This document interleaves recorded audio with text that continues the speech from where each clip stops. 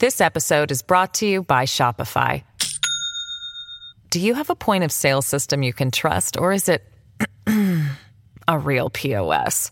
You need Shopify for retail. From accepting payments to managing inventory, Shopify POS has everything you need to sell in person. Go to shopify.com/system, all lowercase, to take your retail business to the next level today. That's shopify.com/system.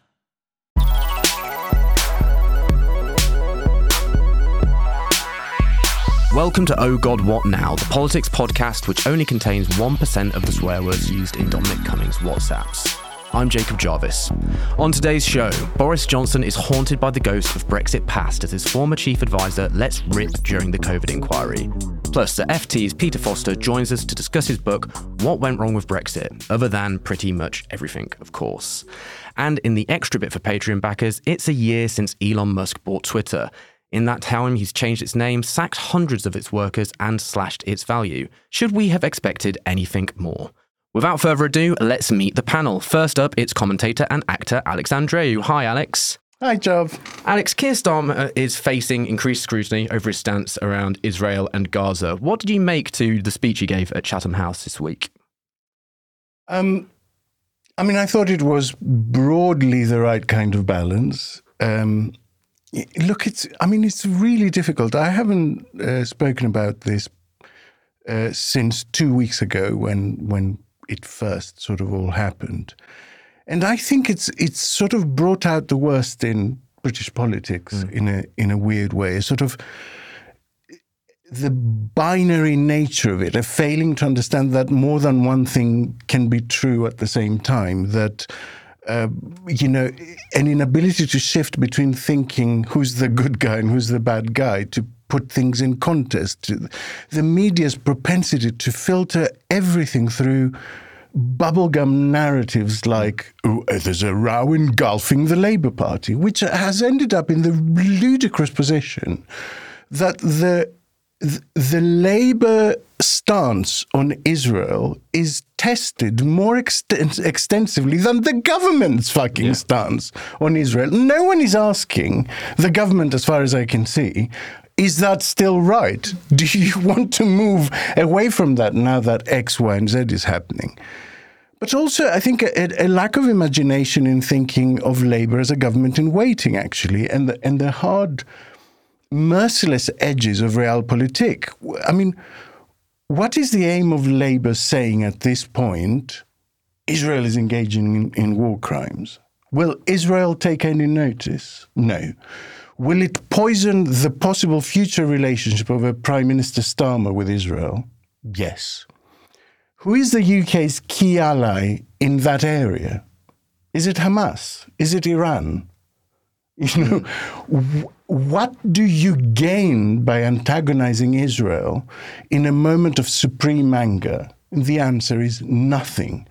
All you can do is keep the lines of communications open so that you do exactly what Blinken is doing and exactly what Starmer is doing, which is nudge Israel inch by inch from a position of anger and retribution to a position of rational policy. That is all you can do. And I think that is what Starmer is doing, and people need to grow up.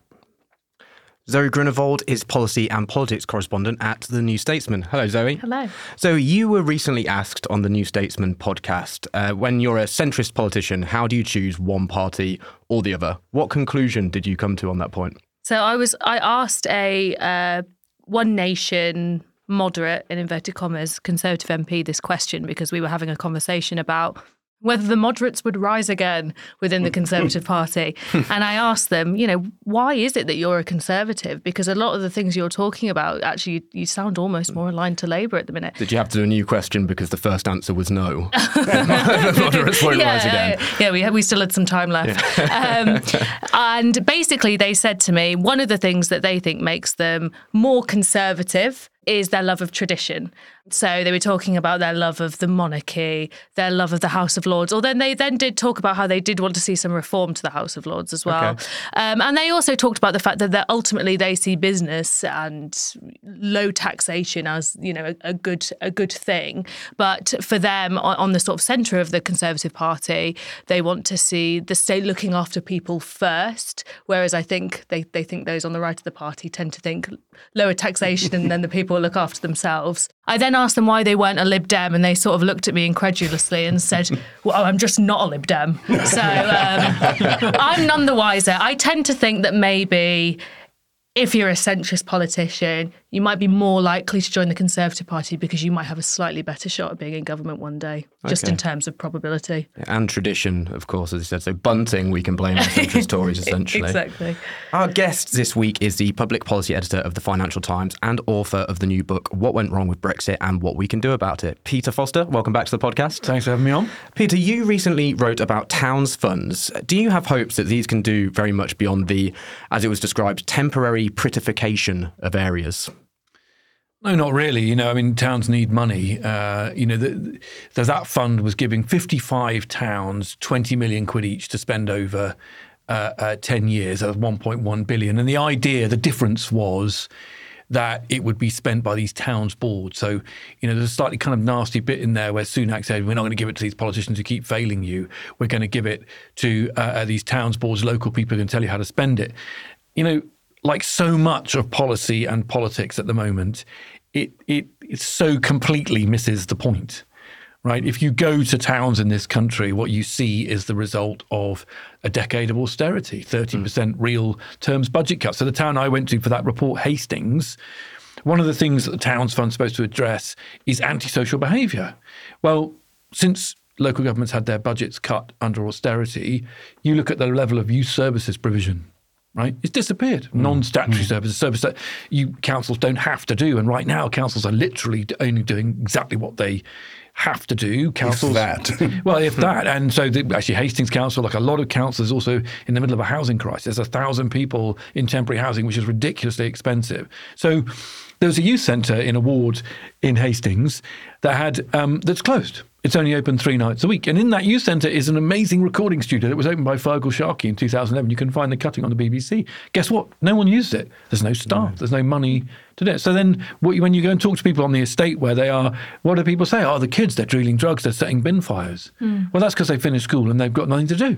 Yeah. So, it's just absolutely, completely tries to paper over the reality of actually the country is suffering from a decade and a half of chronic underinvestment, a chronic lack of productivity, a chronic lack of economic growth, and bunging 55 towns 20 million quid each is really besides the point.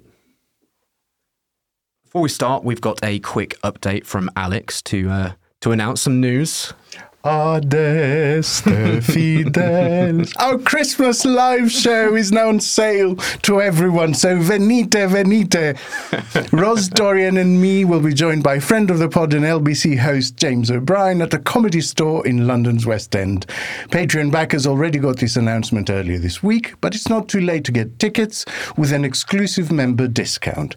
Search Patreon, Oh God What Now, to find out how. As well as the discount, you'll get this podcast early and ad-free plus extra shows and merchandise. I'm very glad we got you to read that instead of me, Alex. It was much more sparkling.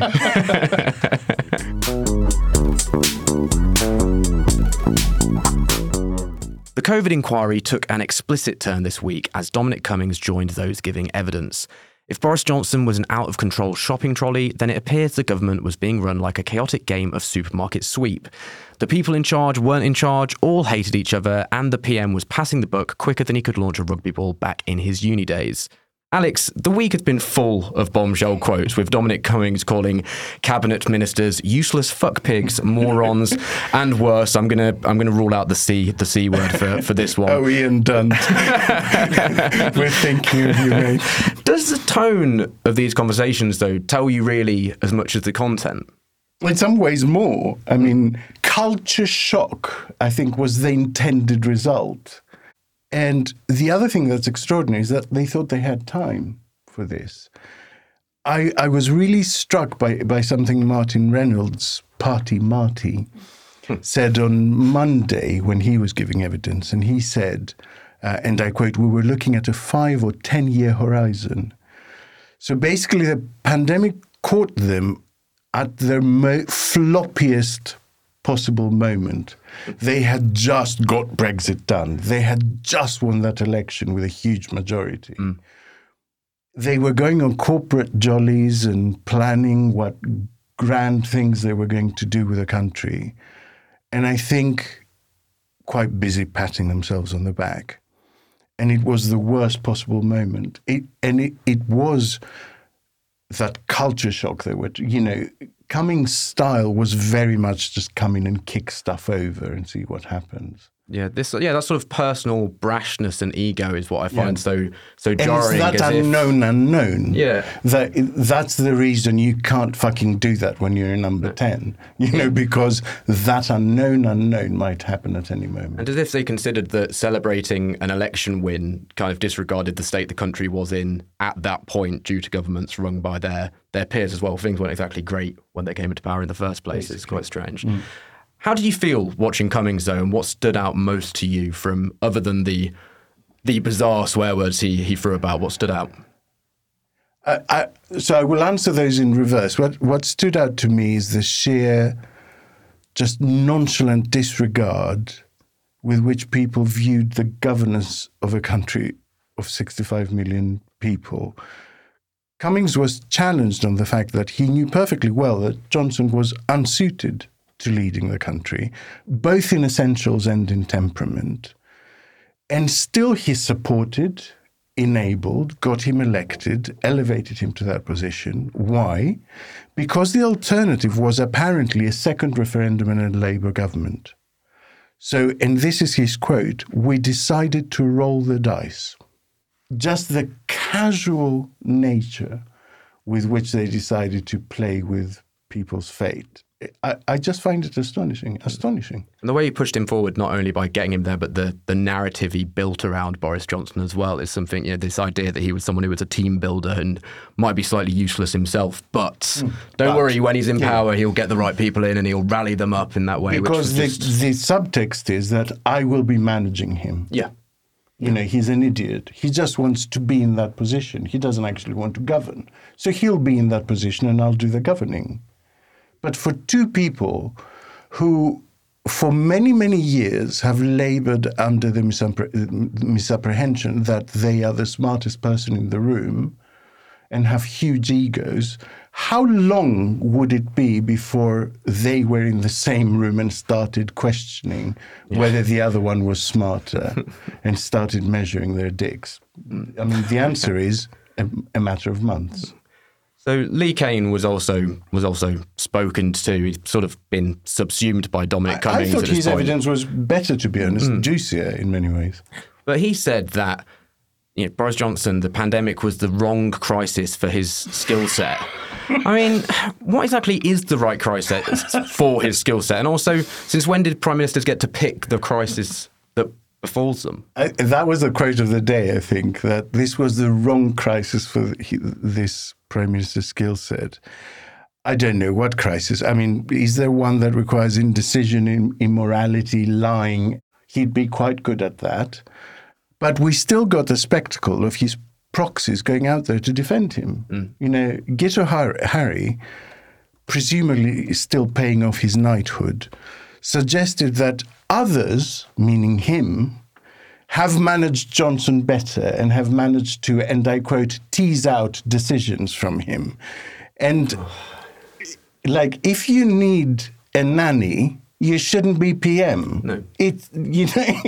No. we needn't. And Nadine Dorries seeing the inquest into 250,000 deaths as a sort of marketing opportunity and tweeting, "To find out what really happened, buy my book." Yeah, well, I saw this, mate. If you knew what really happened, you'd be giving evidence to the inquiry. Yeah. You wouldn't be writing an unauthorized fan fiction of Johnson, right? Yeah. I mean, yeah. I don't pretend to be as learned on Tory history as Boris Johnson, but I came across this Margaret Thatcher quote where she said that being a prime minister is a lonely job, and really it ought to be. I've probably butchered that slightly, but that's what, teasing out decisions. It's no, you should be on your own to an extent making those decisions. That's kind of the point. It's kind of, the first line on that particular job description is self-motivated. Really, or just the word prime. I mean, this kind of says it all, doesn't it? Zoe, it seems like Spads working under Johnson didn't just hate him, but other ministers they worked with, and also in some cases each other. But then according to Cummings, the Spads were also running the entire show. Is it becoming increasingly hard to apportion blame beyond just saying, we know what Boris Johnson was at the top and therefore he should get it all? But then unfortunately there are other layers of people. So it's practically, how do you manage that? Well, I think it goes back to what Alex says. If you're the Prime Minister, it's your job to manage things and make those decisions. Now, absolutely, there is, in the civil service, SPADs, senior civil servants, members' staff, all of them, to some degree, their skill set has to involve a degree of people management. So if you are a SPAD or a senior civil servant, you will have to deal with several different ministers who all have slightly different working styles. They like to receive their information in a certain way. Sometimes that might be great and you might work really well together. Sometimes it might be much more difficult. But part of your job is to manage that and to adapt a little bit to their style. So I do think there are questions, and we saw that when Martin Reynolds was giving evidence about when was Johnson told things, why was there a blackout of emails at certain points when arguably the virus was getting more severe across the world. Was he told how bad things were? Of course, we need to ask those questions. We need to ask where the civil service might have failed in certain respects. But at the end of the day, the fish rots from the head in that the leader, the prime minister, the head of department, whoever it is, sets the tone for how that department operates. You set the precedent for how you want to be communicated with. And if you're not listening to the advice from your advisors or from your civil servants, then there is an issue there and it belongs to you. It doesn't belong to them. There's only, this is the political players in this are elected. They ultimately have the power. So civil servants, SPADs, they can only do so much, and then eventually it's up to the minister to decide whether they're going to listen. Absolutely, we need to look at all of it. We need to look at the advice that was given by external parties as well, by scientific advisors, things like that. But ultimately, of course, the buck does stop with Johnson and previous prime ministers, previous ministers who left the country and public services in such a state that they weren't able to cope. David Cameron, George Osborne, who presided over austerity, the ministers who presided over the pandemic preparedness test. All of these people have things to answer for because ultimately they were making the decisions at the time. And I thought Helen McNamara, who gave evidence on Wednesday when we're recording, I thought she made a really good point actually on this. She said this is not just some bit of procedurology, They are the people who are accountable. The reason you go to them and you present the options and they need to agree this stuff is not some sort of yes, Minister Humphrey-esque manipulation. They need to make that choice because they are the ones that will be up in the House of Commons explaining it. They're the ones that will take the flag come the next election. And so I think that blurring of the lines was really lethal, really lethal. This notion that I don't like making decisions, so you make them. For so many civil servants and public servants who work with elected people, right? They will tell you that the majority of the frustration in their job is trying to get a member to take something seriously or trying to get them to drop something that they don't think is important, but they don't have to deal with the political context as well. No. So there are other reasons that aren't just policy-based or following the science that Johnson will have made certain decisions. And I'm sure we'll come to that. We'll talk about the influence of his backbenchers. But, if you're a good civil servant, you're also aware of that. And you can only do as much as you can do until eventually the buck no longer stops with you. So absolutely, I think that the blurring of those lines, clearly the fact that Johnson needed to have his hand held so much and needed people to get in his way and say nothing goes through anyone else except me anymore. I mean, that's when the question is, how did Johnson allow this to happen? I mean, there are messages where the advisors and the civil servants are telling each other, you have to brief him like 5 minutes before he comes into the room Otherwise, he's winging it. Otherwise, he forgets the information, or someone else has spoken to him and he's changed his mind. Having been a civil servant and a parliamentary clerk, it's not that uncommon. Some members have really ridiculous, but then they are really busy. So it's just, you have to learn how you deal with that member, and sometimes you might work together very well and sometimes you might not. Yes, but because I've also been a civil servant, and most of them, I think, have some kind of internal rational structure which pushes them to the same answer each time. So, and I think the lack of that internal confusion, which meant he went for a different answer each time, is what caused that such huge difficulties. And all the politicians have to be on TikTok now as well, and we know what that does to everyone's attention span. It wrecks it completely. Peter, you've been watching this sort of thing for a long while. Have you ever seen anything quite like what is going on? I mean, Dominic Cummings, the content of it, Well, on one level, we've been watching it for a while, haven't we? I think a number of things. The first thing to say is that the pandemic was really complicated. So Lee Kane said it wasn't a good fit for this prime minister. It would have challenged any prime minister. If the Ukraine war had happened first, that would have suited Boris Johnson quite nicely, right? Nice Manichaean, black and white, approach to a crisis. This was a deeply complicated crisis. And by the way, for all the noise about the way the civil servants and the politicians grinded against each other, there was no plan.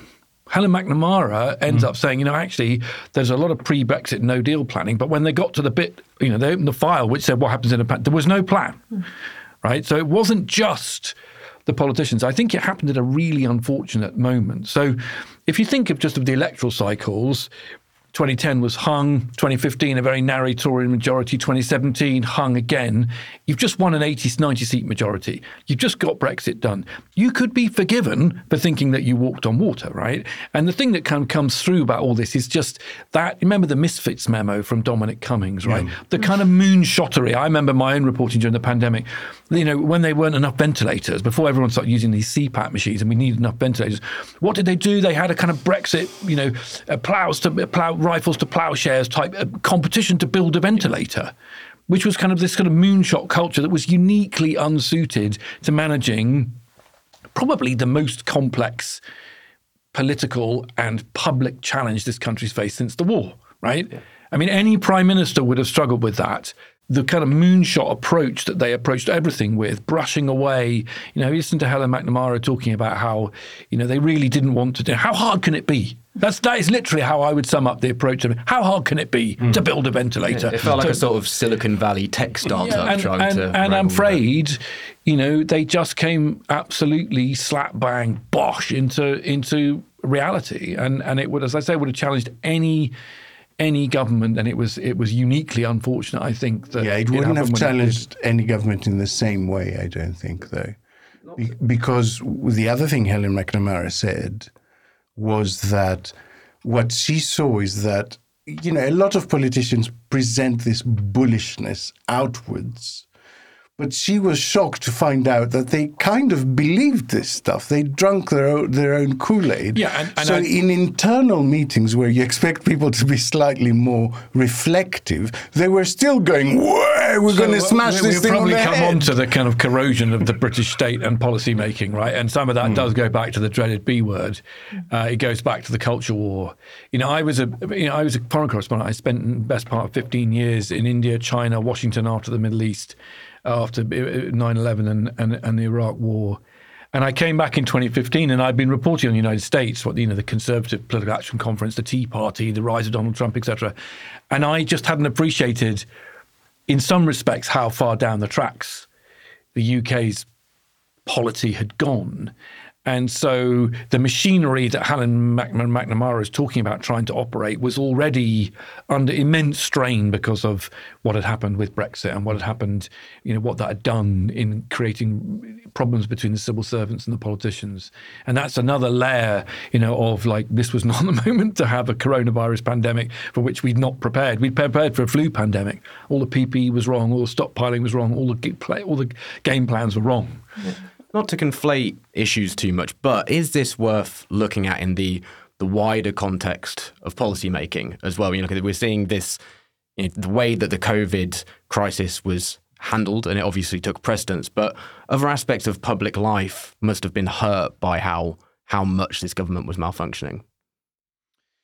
Well, I mean, I think it consumed everything, didn't it? The pandemic for that time, there wasn't a lot of policy making going on. You know, we were literally in survival mode. And McNamara's again right. You know, there was some pressure, some questioning in the inquiry about why didn't we lock down sooner? I mean, just imagine being in a room and saying we're going to lock the country down, because the famous nudge unit was saying, and I remember being in a meeting with some very senior politicians in one of those sort of. It was a background conference, right, in which everyone was confidently saying you couldn't do a lockdown. Yeah, people wouldn't wear it, right? You know, that's how far away from reality the thinking was, right up until quite close to the point where they went, wow, we need to have a lockdown. Otherwise, we're going to end up with Italy, who they were sort of slightly laughing at in February. If you read Boris Johnson's, for example, big trade speech that he made in February in Greenwich about new buccaneering Britain after Brexit, right? So February, I don't know the dates, 15th, 16th, I think. In there's a line in which he basically implies that the coronavirus is being used as an excuse by the Chinese to protect their markets. That is the level at which they were treating it. Yeah. He was still shaking hands with people in hospital. That, did life come at them fast. Alex, on the public health policy side of things, away from the politics and the drama and the squabbling, what has stood out to you from the inquiry in the last few days? Well, I mean, I'm going to flip what Peter said and say that, A, because I'm not British, and B, because I was actually outside Britain at the time. So I was watching all of this from Greece, where I was looking after, actually shielding my elderly mother, watching these nightly conferences with horror as everyone else seemed to be moving so much faster. And what I saw was, which is why I don't think it's a coincidence, I saw that essence of Brexit. I did see that exceptionalism, that idea that, we'll do things much better than the Italians. And I seem to remember another thing, that the idea that this country is much more liberal than continental Europe. And it's like, really? You think you're more liberal than the French, do you? Who basically will, turn over a car and set it on fire if you change the topping on their crepe. So there was this whole atmosphere that, we're going to be world-beating in this as in all other things. And I watched that with horror, because it was like a slow-moving car crash. And you were thinking, what? Look at the curves. You are clearly 3 weeks behind Italy.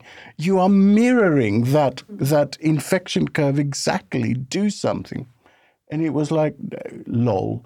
I went back. I wrote a long read for Byline in August that year. And I went back and actually watched every single press conference in sequence and read all the notes of the SAGE meetings that happened in between.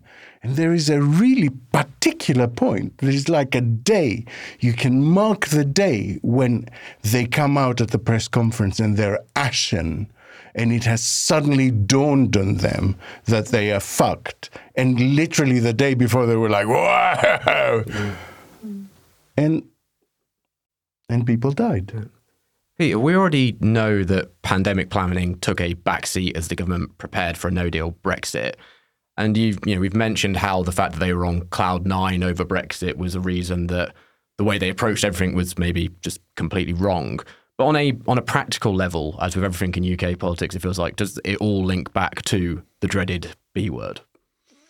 I don't know whether it all links back to Brexit, in the sense that that's like saying you need to ask what Brexit links back to. Yeah. Right? Brexit didn't happen in a vacuum. Brexit wasn't beamed down from Mars. Brexit was a function of a new kind of populist politics in the UK that offered very simple and deceptively simple answers to very complicated questions that the country has been facing really since the financial crisis, which comes down to, I'm afraid, a lack of productivity, a lack of economic growth, a lack of wealth. And, Brexit was, on its simplest level, a simple answer to a very complicated problem. So in that sense, it does go back to Brexit. I think where Brexit turbocharged the problem is that once you started to try and turn that simple answer into a reality, fuck business, as the former Prime Minister said, you got yourself into a real pickle. Yeah. Right? It's not dissimilar to the pandemic in that regard, which is that, fine, let's build ventilators, let's get Dyson and Formula One people to build ventilators. But actually, it turns out building ventilators is complicated. Well, it turns out life outside the single market is complicated. Life outside the political and economic structures of your neighborhood is complicated. It was a decision the country took. But, take back control, great. You get that great big buzz. And then there's a sort of moment afterwards and you go, okay, so what does that mean? How do you stand up the regulators? How do you roll over trade deals? How do you make it so that the people who move things and make things and provide jobs in this country, how do you protect the auto industry? A whole series of questions crowd in. And then when you start to get answers back from civil servants that aren't the ones you want to hear, then you get into a world where the politics increasingly starts to get divorced from the operational wing of government. Yeah. And, that's in some ways what you're hearing about in the COVID inquiry.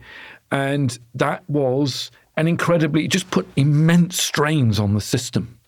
And that created opposition between politicians and civil servants, politicians and judges and the judiciary, politicians and the Constitution we saw with prorogation. It's an immense kind of pressure that built up. And we're still not out the other side of it, actually. We're in a kind of truce phase at the moment. And so to that extent, I think the two things aren't completely, at least, unlinked. It's almost as if life is more complicated than three-word slogans, isn't it? Someone might say. Alex, obviously things like Dominic Cummings, and that's stolen the limelight because it's, it's a squabble, it's a story. I get it. But what do you think needs more attention and highlighting that hasn't? And what are you looking out for down the line as this continues? I got a sense from a lot of the people who gave evidence that the sort of back to work stuff and the ETAT to help out stuff will become much more prominent going forward, as evidence is sought from Sunak. It was very interesting to see Lee Kane explain how Johnson basically was torn between what Tory backbenchers were telling him and the right-wing press was telling him, and B, between what public opinion was, who wanted a much more cautious reopening, businesses who wanted a much more cautious reopening, and the scientists were telling him. And I just found myself thinking, in what universe are those things equilibral? The opinion of your backbenchers and the Telegraph versus what all the scientists are telling you and business is telling you and public opinion. Yeah. How do those things need to be balanced? But the reason I think it will become more important and prominent is because I think that's the bit that sticks to the current Prime Minister. And he keeps calling back to it. He keeps saying, look at how I behaved during COVID. I showed my compassion then. That's kind of his shtick at the moment. And we're now getting hints that he resisted the furlough. He didn't want to do it at the start. And so I think this will be very difficult for the current administration. He did pretend to be a waiter for a little bit, though, Alex. So he's a really normal person, isn't he? And also, he you may not know this, but he delivered medicines for his mum on his bike when he was younger. Yeah. Lovely young man. He's just a regular guy.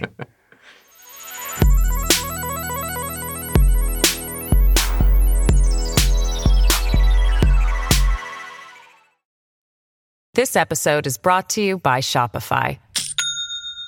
Do you have a point of sale system you can trust, or is it a real POS? You need Shopify for retail. From accepting payments to managing inventory, Shopify POS has everything you need to sell in person.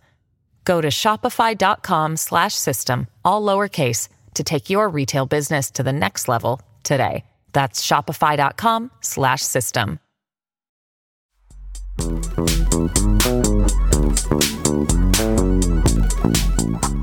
You've heard him throughout the podcast. Our guest this week is Peter Foster, former Europe editor of The Telegraph, current public policy editor of The Financial Times, and author of What Went Wrong with Brexit and What We Can Do About It.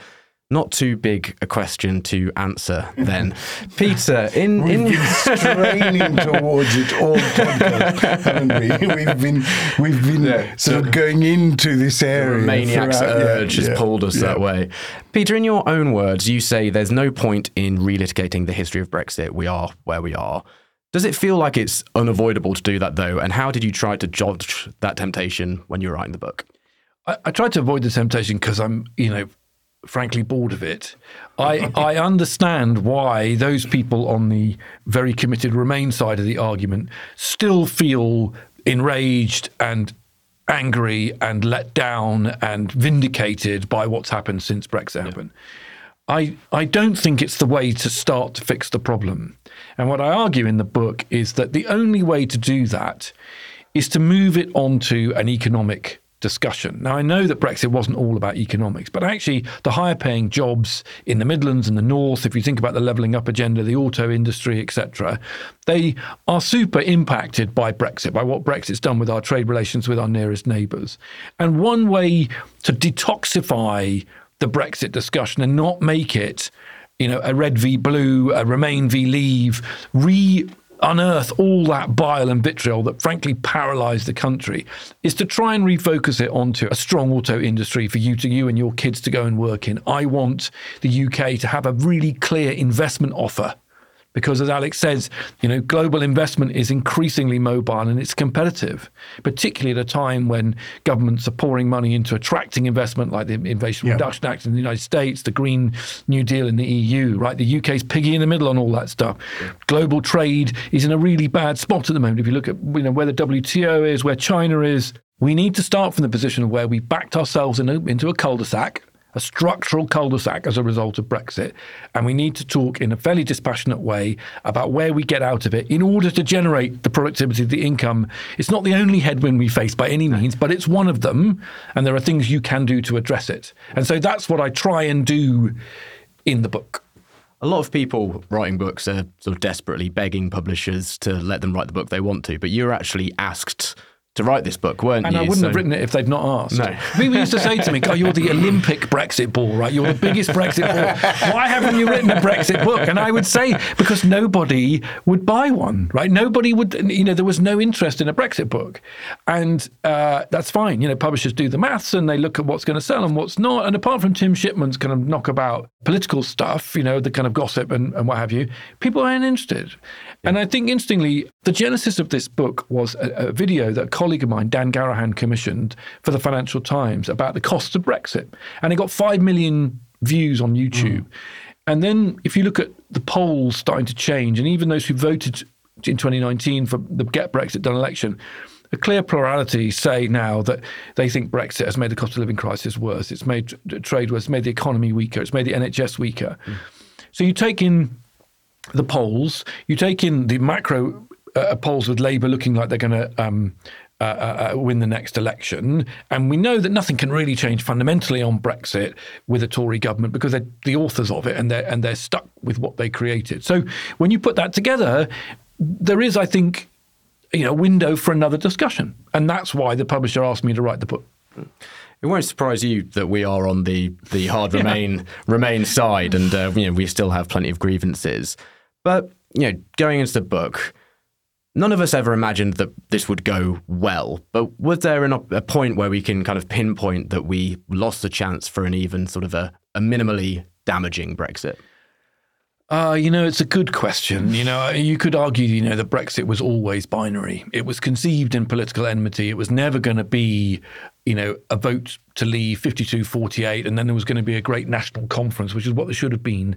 And all the industry and representatives were going to get in a nice big tent and sit down and work out a median. You know, I don't think it was probably ever going to happen. And because the way the EU negotiates, where you've got 27 other member states with competing interests, the way they protected themselves from their own internal squabbles, right, was to take a very hard line with the UK. Right, that's the way they preserve their own unity. So once you plug those two things into the equation, it was always going to be quite binary and a quite hard break. Yeah. There maybe was a moment, and I don't want to overstate this, where Theresa May's deal, if it had been backed by Labour, might, which was essentially the single market for goods, might. And I got in a lot of trouble on Twitter and other places for saying a plague on both their houses. Maximalist Remainers, who thought Theresa May's deal was a super hard Brexit. Well, look at what you could have won.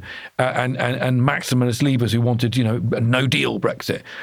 Actually, the extreme wings in the end just crushed the centre. But actually, maybe there was a moment. I don't know whether politically that deal could have survived. She spent far too long getting there. She spent far too long being utterly unrealistic about what her options were. I don't think her civil servants helped her in indulging her in a load of fantasies that were about, remember, checkers. That was about squaring differences in the UK cabinet, not about delivering what was negotiable in Brussels. So maybe there was a moment for single market for goods. Maybe that's where we'll end up in the fullness of time. I don't know. There'll be a lot of cost in the interim. But if you really want me to, I think it was probably always going to be messy. We talk about how the Conservative Party has kind of turned on its head and been dragged to the right quite a lot in this podcast, and everyone politically can discuss that. But when we look at the moment around fuck business, for example, was that perhaps a more fundamental shift than we gave it credit for when it came to Conservative ideology? Because it seems like such a strange thing for a Conservative, the party of business, to say. And even though now we're seeing the real dog ends of this rightward shift and this change from the rooting of Conservative values, whatever they ever were, but was actually a lot more momentous than we gave it credit for at the time. I think because people in this country don't really understand business, and because business, the voices of people who move things and make things and actually pay people's wages, are pretty unrepresented in the political discussion. It's amazing how few politicians actually bother to talk to or understand the mechanics of what happens. You ended up in a world where people didn't understand quite how extraordinary it was that Johnson should say fuck business, and what the subtext of that was, right? And what the subtext of that was that for years, Boris Johnson and his cohorts, going back to Bendy Bananas, had peddled a narrative that they were shackled to a corpse, that single market membership was going to make us poorer and was sclerotic and was strangling the country, and that we would be more virile and freer and better off by leaving. And there was never a really very cogent economic or business case for that being the case.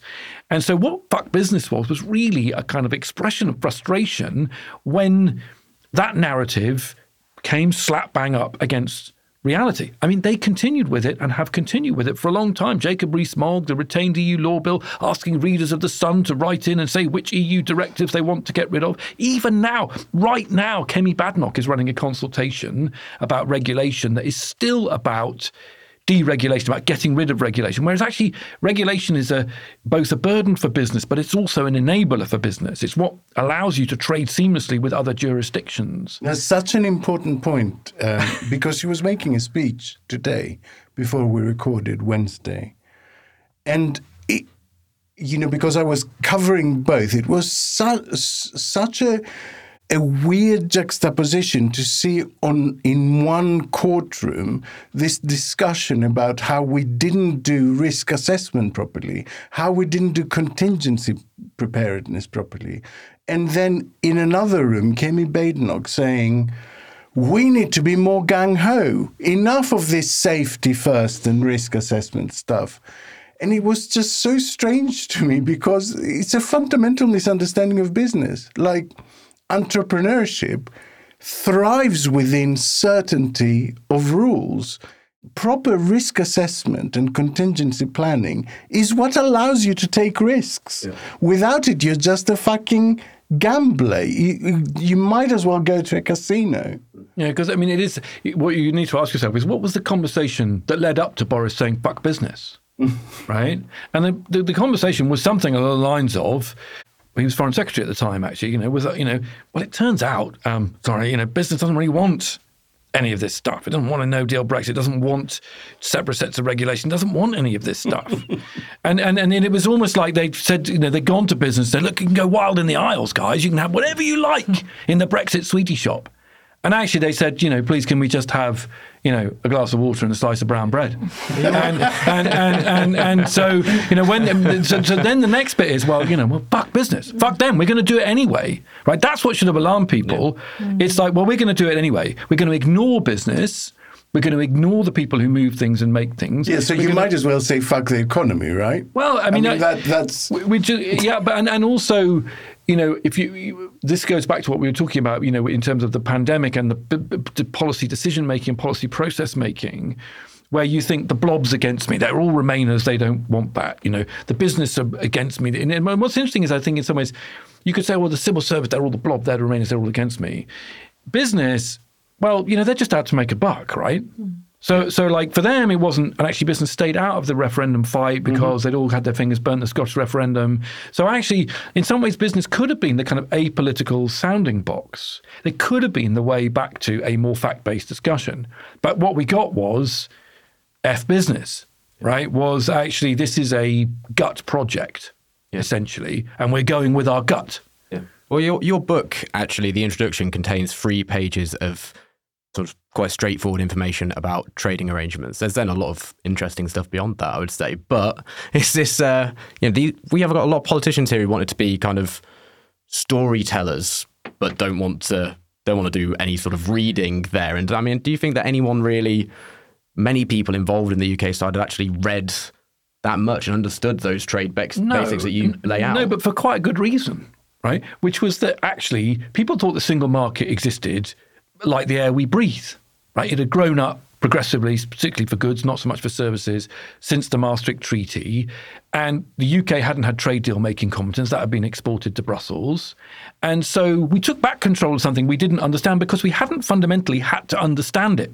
No. Regulation was formulated in Brussels with inputs of member states, including the oversized input of the United Kingdom. And then it came back and was implemented in a national context via legislation in the UK, in national legislation, right? And so that pipeline, that cycle, it just happened. Nobody saw it happening. And so the politicians, who don't do detail at the best of times, I think genuinely didn't. Now, they could have picked the phone up. Right? They could have asked some questions, because, I was a foreign correspondent, right? I mean, I came back from years abroad, ended up being Europe editor, never thought I'd end up covering Brexit as Europe editor. And then suddenly all those questions presented themselves. What are you going to do now we've left? Well, pick up the phone to people and ask them, well, what does it mean? And I think that's where you get back to F business, which was actually when they picked the phone up, they didn't get the answers that they wanted. And they were, to be fair, what would politics is politics, right? If you just won an 80-seat majority and a referendum campaign by telling everybody, buccaneering Britain, we're going to be better off out, nimbler, stronger, etc. If you then get in a room with all the people who are responsible for the nimble, stronger bit, and they all go, it's not quite like that, you're in a pickle, right? I mean, I'm not the political reporter here, but I can see why they didn't run out and go, God, lads and lasses, Brexit thing isn't quite what we thought it was. So let's go for something a bit less low-key. And this is, I think, where I would very gently, I don't even want to say push back because you make this point in the book, but there are a lot of things that I think a change of government can bring. And a lot of them are unilateral and they're attitudinal, just by changing stance, just by saying we're here to listen to evidence and make policy on that basis. It is really quite a big shift from what we had for the last few years, right? It makes a difference. Well, I kind of agree, but I don't think people should overstate that. They shouldn't draw too much comfort from that. So the difficulty about what Starmer can achieve with, okay, we want not a zero-sum relationship. What we want is a neighbourhood relationship. We want to be part of the EU in terms of security, in terms of carbon pricing, in terms of trade as well, is you still get to a problem where if you run a business and you, for example, thing that just came up, the deforestation directive. That's a little directive that requires people, businesses, to be clear where their soya and palm oil comes from. They didn't burn down forests and kill orangutans for that.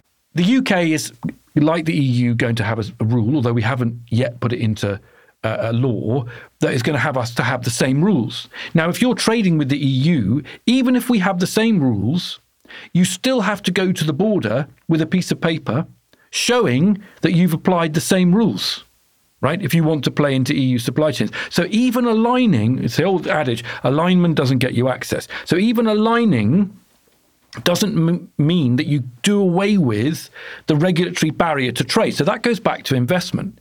Is it easier, even once you've aligned, to buy stuff from Pedro in Barcelona than Peter in Brighton? And it's that constant marginal frictional disadvantage that is going to be in play and that isn't going to be removed. And that's what influences not only investment decisions, but future client relationships, future expansion, etc. Every time, because there was a stock of relationships that were pre-invested. Our economy had grown up with the European economy inside the single market. Yep. There was a big stock where companies had sunk money into their supply chains, into their factories. So I was talking to a company that makes angle brackets for trucks that are made in a plant in Europe. His question is not that he didn't keep his contract. An angle bracket is a piece of metal. It doesn't have things like food and drink that has all these complicated stuff. He kept the contract. The question is, the next time a new model comes on the production line, where am I going to get my angle brackets from? Right? Yeah. Angle brackets are made of steel. What's the carbon content of the steel? If I get them from a foundry in Milan, do I have to do all the carbon border adjustment mechanisms rather than getting them from Warwick? Yeah. Right? And so when that decision gets made, at the margin, all of those decisions are being made all the time, right? It's what I call the stock and the flow. It's really, and it's totally unappreciated. If you think of political economic shocks, the 1970s oil shock, the very good Bank of England paper that I cite in the book, they are big one-off shocks that industry, et cetera, adjusted to. And the point I was making about the permanent structural uncertainty is that Brexit isn't like that. Brexit gets more complicated over time, not less complicated, right? Because the EU is introducing more and more rules and regulation. And even if we stand still, right, we're still diverging, passive divergence. With Keir Starmer, I mean, some of the decisions he might make politically, it would feel like maybe small wins for what will be big political losses. But is that not accounting for the fact that, as you say, things will get worse? So it's kind of halting the tide. What might look like a small win now actually could be something that's holding us up down the line because the difference will become far worse, if you see what I mean. So I think there is what I call a ratchet of divergence. Right? The ratchet is drawing us away. And that, by the way, is exactly, when you talk to people in Whitehall, how it was designed. David Frost, and so people, listeners, familiar with the whole question about rules of origin on the electric vehicles, which is maybe going to mean 10% tariffs if there's not a fix to it. Those rules of origin were demanded by Frost in the negotiation because he wanted a clean break. Once it became clear that they weren't going to allow Japanese and other content to make that, is it 50% homemade? And if it is 50% homemade, you get in tariff free. It's designed as a ratchet. So what I argue in the book is that there are no quick fixes here. People said to me in the book, what's the big idea? And like, there's no big idea. You're still looking for a unicorn, right? There's no one with a magic wand here. And so what I argue in the book is that you've got to start somewhere. The EU aren't going to be bending over backwards, right? There's no cliff edge this time. There's no, like last time, everyone thinks about these negotiations, darkened room, they don't want a no deal, keep things together in Northern Ireland. There's none of that. There's a deal. And very little we can offer in return. There's the Windsor framework. There's a legal entity there. They have run a surplus in goods to us, right? But they're not, having podcasts discussing Brexit in France and Germany. They really aren't. But they didn't even before Brexit happened. But, Starmer has to start somewhere, in my view, or if you're resigned to the fact that the ratchet is inevitable and politically I'm never going to get to rejoin, and the EA's single market membership is politically unsustainable, too much rule taking, then you better have a really serious conversation about what the UK's offer is. Yeah. Right? Who's paying for the hospitals? What's the economic? What's the playbook here? My last argument is that conversation, it didn't take place at the Labour Party conference. It isn't taking place in the House of Commons. It isn't part of the discussion. If you listen to Sunak's speech at the party conference, it was full of absolute nonsense about what Brexit's done for the economy. Not a single... It passed without not mention from the political reporting of the speech. It's just become, Brexit, if anything's done more for our business, then we will do more trading than, right? I mean, that's what I'm saying. I'm not criticizing. I'm just saying, like, if you look at that, that's how internalized the Brexit non-discussion has become. Yeah. So do you find when you're speaking to people and reporting around this that the Brexit discussion is always very Britain-centric and not looking at it in the wider context of the fact that the EU is quite nearby and is actually quite important to talk about when we're talking about Brexit? Yeah, because that was the whole point of Brexit, wasn't it? It was to become more Britain-centric. When people talk about Brexit in a political sense, so not talking about any of the finer detail, any of the impact on business or the economy or what people in France or Germany or Brussels think about it, it's actually more of a code word for culture wars. And I think that's what you were getting at. It's now become such a sensitive issue for both the Conservatives and Labour that they just really rarely mention it unless it's the Conservatives talking about the positives. Starmer has softened his stance on Brexit a little bit. We're hearing more conversations about working with the EU from David Lammy than we used to hear. But he has to be careful because it's now become so synonymous with backing down and regressing for so many people who supported Brexit in the first place, and what that means in terms of culture and Britain's place in the world, which isn't really rooted in the reality of what it means to have closer ties to the EU, but it's become symbolic of that. So he has to be really careful when he talks about it. Actually now, I mean, more and more we see polling that suggests that people actually they are seeing the economic impacts of Brexit. Small business owners are feeling the impact of Brexit. More and more people are talking about how Brexit's impacted them in a negative way. And public opinion towards it does seem to be softening. More and more people are talking about maybe we should have a conversation about what relationship with the EU looks like. But totally, it doesn't really mean Brexit and all those things that Peter was talking about. I have a question for Zoe. Right? I was talking to Rob Ford, the Manchester University politics professor. I think is brilliant, and we were discussing this after the Labour Party conference about the polls changing. And one of the questions that was raised was if you're Stella Creasy, the European movement, Labour European movement, your argument is Starmer needs to be clear. He's not rejoining. We can put that one to bed. But we are going to do X, Y, Z to fix the problems.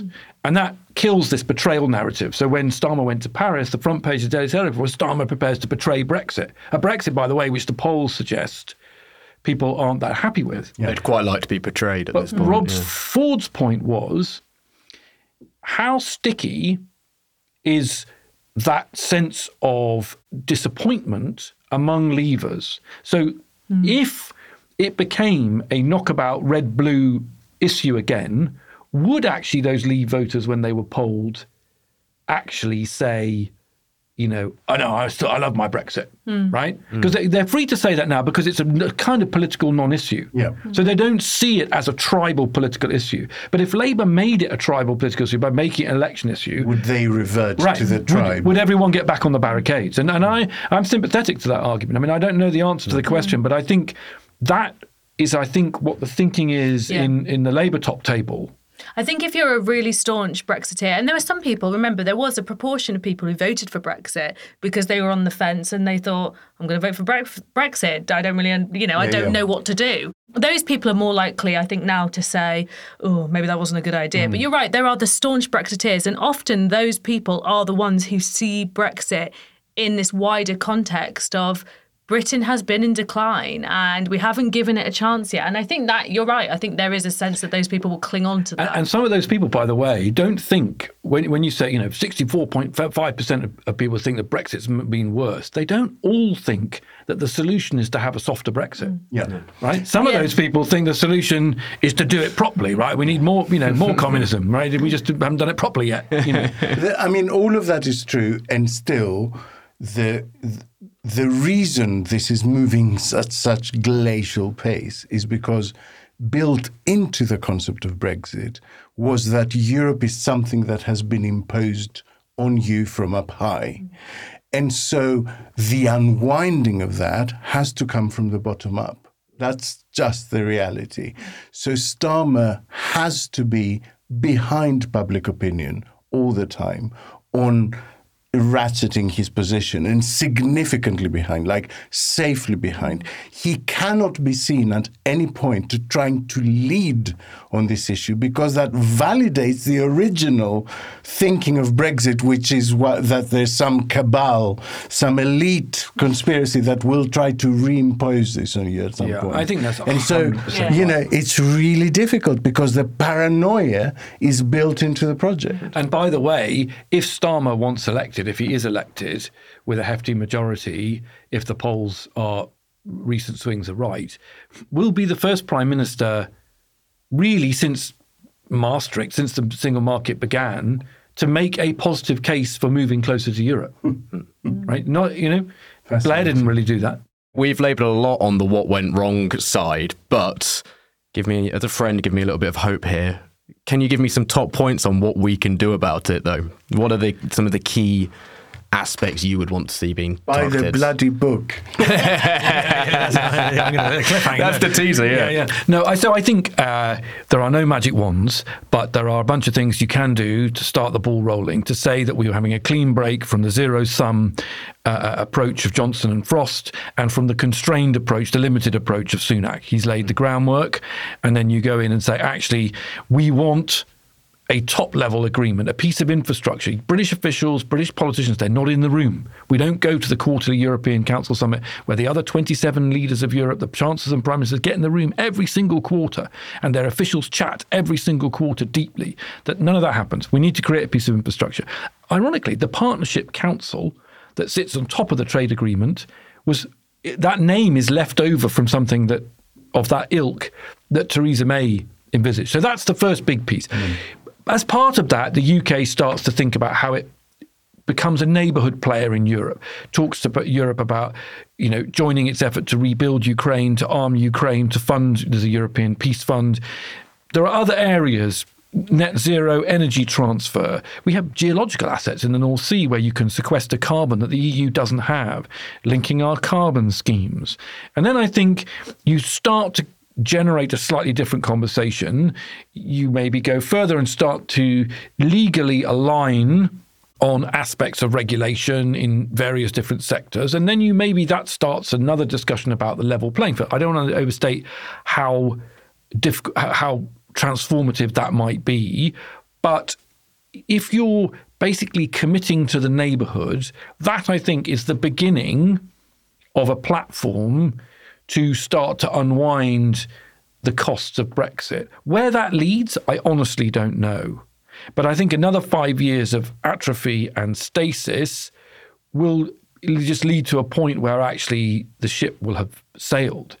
And one of the difficulties things I think for Starmer is that none of this stuff is going to immediately transform things. And I'm sure there will be people saying to him, you're going to cop a lot of political flack for no immediate, obvious economic gain. This stuff isn't going to be super easy. The EU isn't going to move super quickly. You could do mutual recognition of professional qualifications. There's a provision for that in the EU-UK trade deal, as there is in the Canada-EU trade deal. They spent 9 rounds of negotiation and a year to do one deal on architects. Well, that ain't going to change the price of fish. But you've got to start somewhere.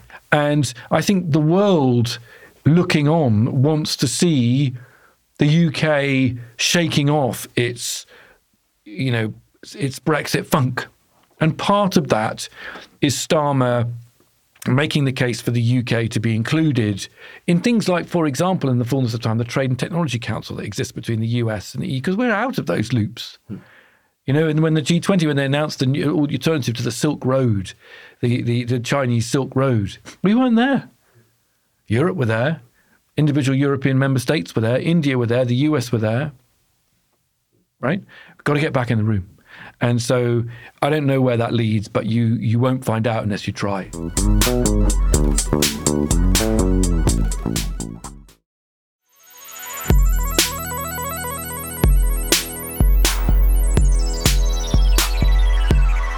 And with that brings us to the end of the show. So thank you very much to Zoe. Thank you.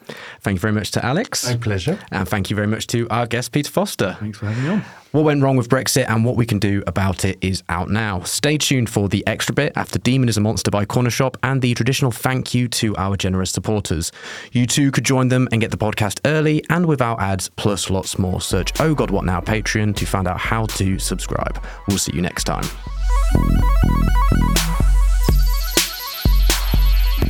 Thank you to Gary Christopher and Lisa B. And loads of gratitude from me to Mark Gregory and James Wilson.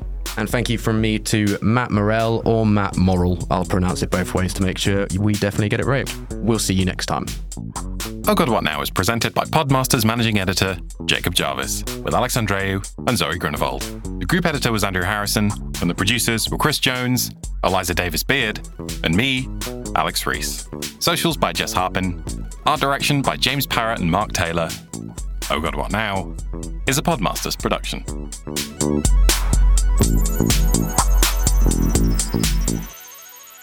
Welcome to the Extra Bit exclusively for Patreon backers. This week marked the 1-year anniversary of Elon Musk's acquisition of Twitter, and well, from the outside looking in, it's not gone great.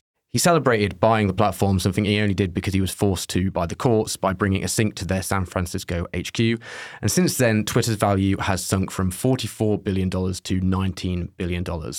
Zoe, they've seen their usership drop by over 500 million since the start of the year, but after making grand pronouncements about leaving forever, most people who use Twitter are still on Twitter. Why is that? Is it still just the kind of best terrible thing around? The problem is so many people have been depending on Twitter for their livelihood, for connecting to other people, for keeping up with the news for so long.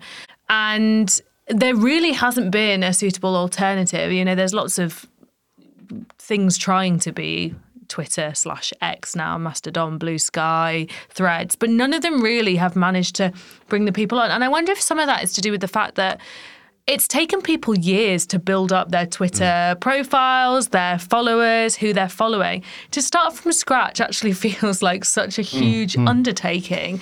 And it's like, why would you bother when actually everybody's still just being like, well, I'm just going to hang on a bit longer and see if anyone actually does leave. And yeah, I think a lot of people have other accounts on other things, Threads, Mastodon, whatever. But I mean, I do. I don't use it because everybody I'm talking to and care about and want to know what they're thinking are still using Twitter every day. Or, sorry, X. Although I'll never call it X because to me it'll always be Twitter. Yeah, resentfully. Yeah. That was a teaser for the bonus bit of this week's podcast. If you'd like a little bit more Oh God What Now every week without ads and a day early, then do yourself a favour and sign up to back us on Patreon for as little as £3 a month. You'll also get our exclusive weekly minicast Oh God What Else every Monday morning and some merchandise. Thank you for listening, and we'll see you next week.